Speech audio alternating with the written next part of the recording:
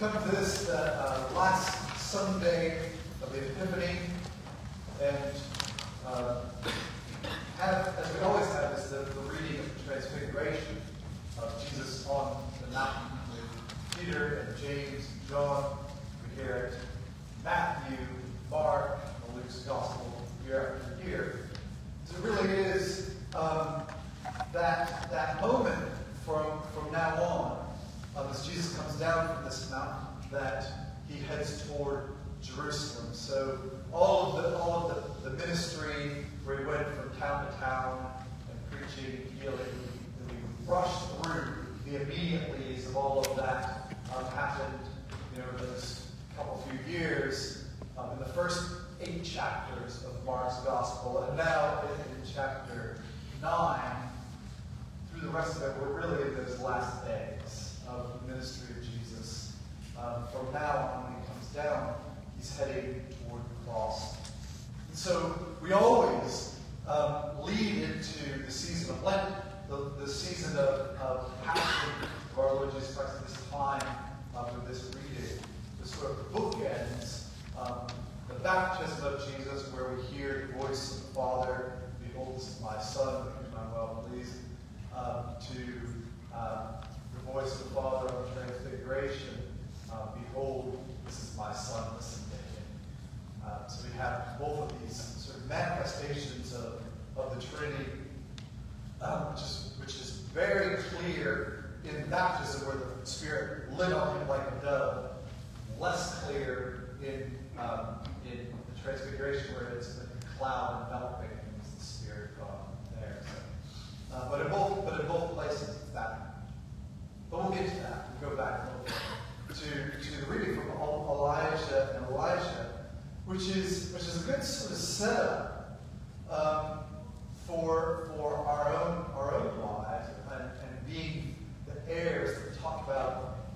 It seems like all of the time, that we are heirs of God's glory, and heirs of the kingdom of God, and heirs of Christ Jesus. And we really see that sort of foreshadowed here in the Old Testament, where Elisha did such a great job reading Elijah and Elisha. It was very clear there what was going on, at least to me. And Elijah, the prophet, who's the prophet who you might remember from Sunday school and Vacation Bible School, the great story where Elijah slayed the prophets of Baal and all that. That's that Elijah. He's coming near to the end of his days. And you remember he was the one in the cave who basically was complaining that nobody but him was left. Everybody else is gone. He's the only person that still worships God in the whole entire universe. And woe is him. And God had to be like, all right, settle down. Drop the weed a little bit.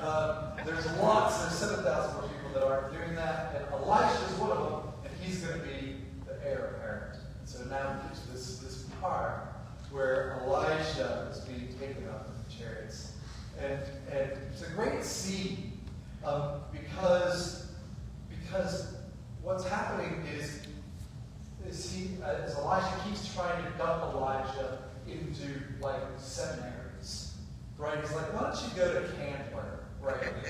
Or why don't you go to Oral Roberts University over here? Why don't you go to the University of South? I mean, he keeps trying to dump them in these sort of religious institutions, these prophet schools, and Elisha's like, no. I'm going to stay with you. I don't need to go to school to know who you are. It's not to say that's the Commission on Ministry did not approve of this type of behavior. But Elisha was just going to follow Elijah. And every time they get to one of these schools, the prophets would say, your master's going to be taken from you. And Elisha's like, yeah, shut up. I already know. And so every time they keep getting there until finally they're watching him go across the Jordan. And Elisha asks for that double portion or a double share of his ministry, which does not mean he wants twice as much of his prophetic power. What it means is he wants to be the heir. portion in those days, and that what would happen is, you have 5 children, divvying up then your estate into 6 portions, and somebody gets a double portion.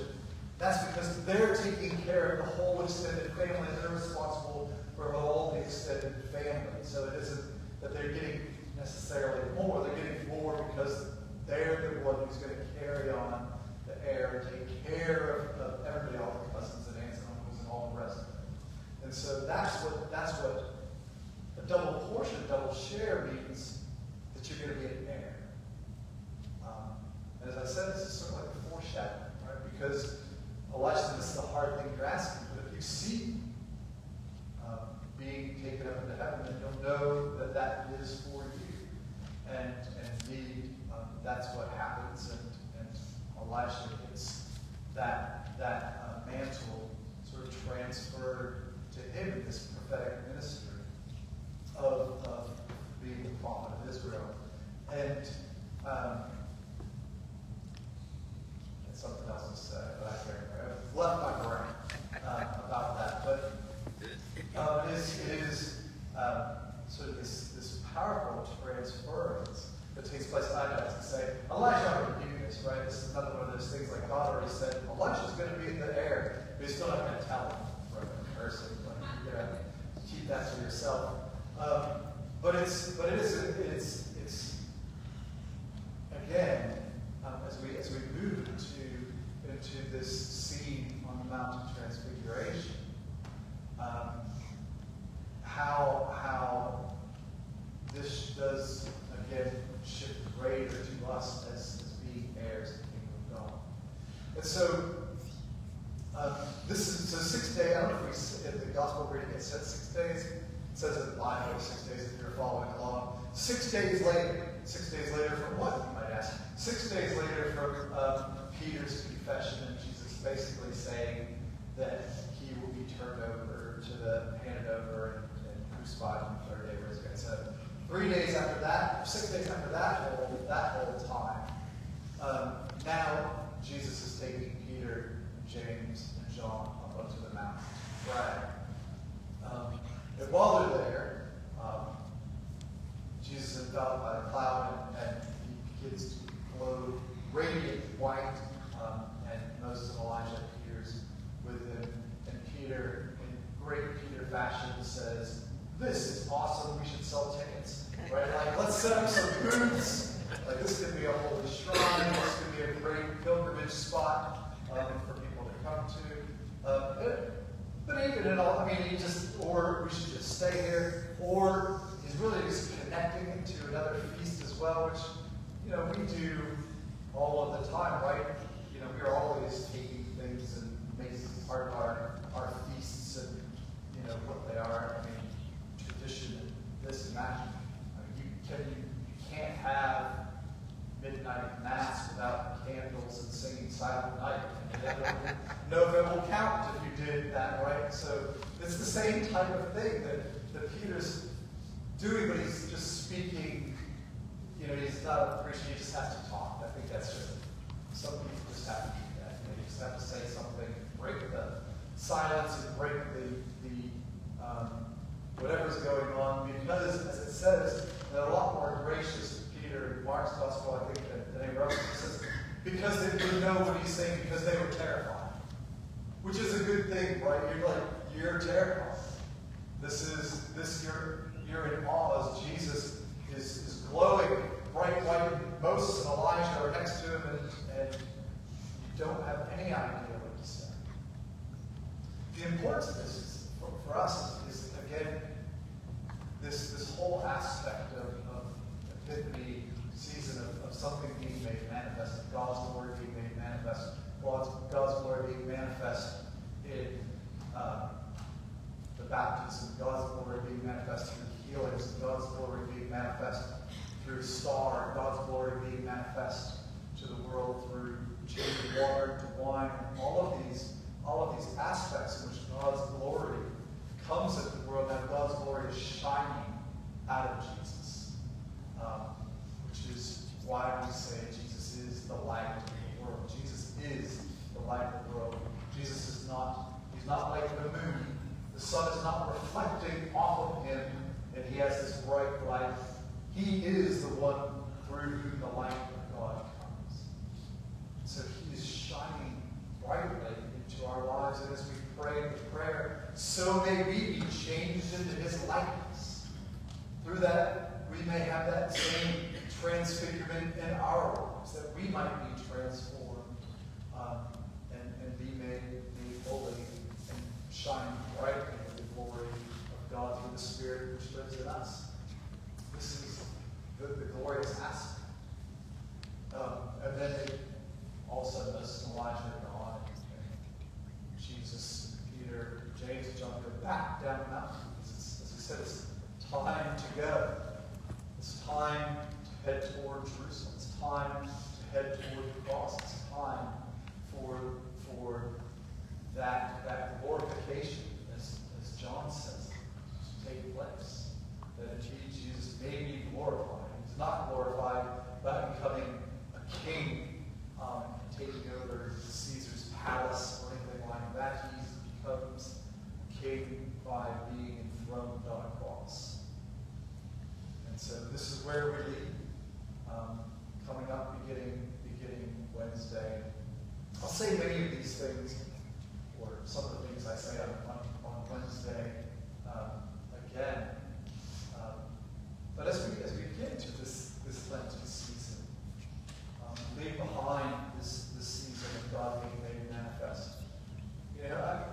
There's really there's more than a couple of different personalities. I talk about in my newsletter article. I know you all read, underlined, highlighted.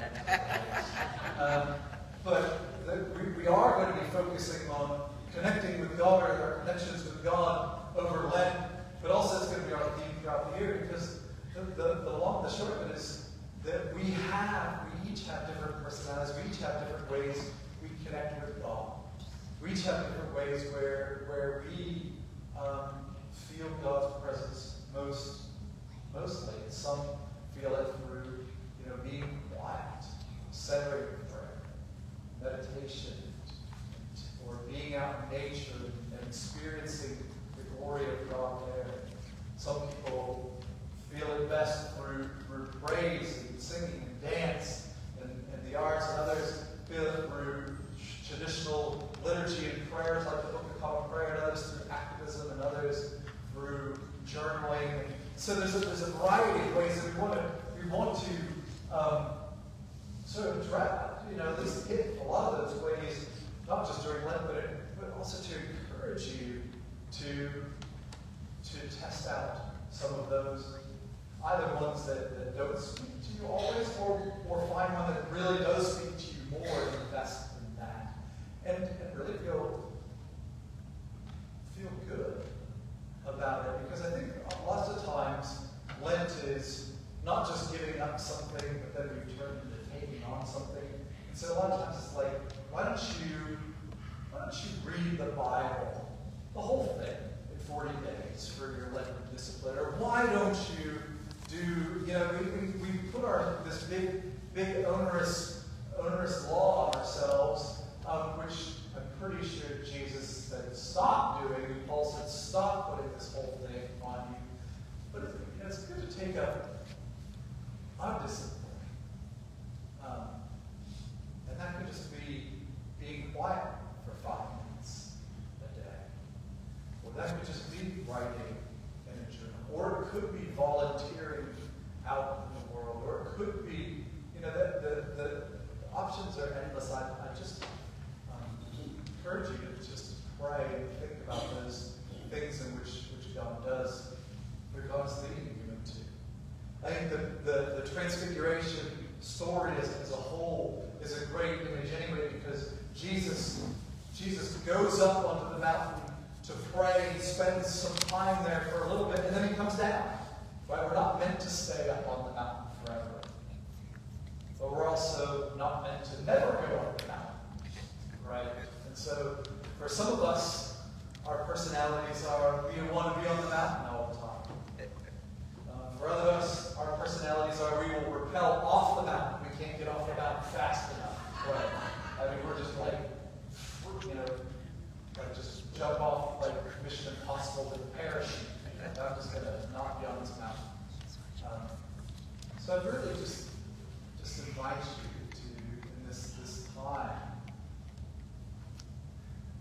to spend just a few minutes just asking God in different ways. What ways can I draw near to you? In what ways can I experience your radiance, your glory? Mostly, that I might be transformed into your likeness more. Because that's the goal. The goal is to be transformed into the likeness of Jesus, to take on that mantle that we've been given, that we are heirs. We've been given a double portion. We've been given a double share, each of us. Very confusing. Right? It's very confusing because I want more. I should get more than Wayne, for heaven's sakes. Or I should get more than this person. But God has given us all a double portion, right? So we all have like a double portion because we're all heirs of the kingdom of God. And so how do we use that portion that we've been given? How do we shine brightly in the world? How do we shine brightly to our family and friends? How do we shine brightly to those around us? How do we reflect God's transfigured glory? And how are we changed from within that we might be drawn nearer and nearer to God? This is the invitation that God wants for us to do. Not just to shine brightly in the world, but to shine brightly that we might know God more and more and more and experience that. Because if we only are giving, and never taking and receiving, we're going to dry up very quickly. So we need both to receive that light and love of God and shine brightly, that light in return. And indeed, this Lent and onward, God be made manifest through us. That God, that the world around us may have an epiphany of who Jesus is, the living God who's been the light and the Savior, that draws us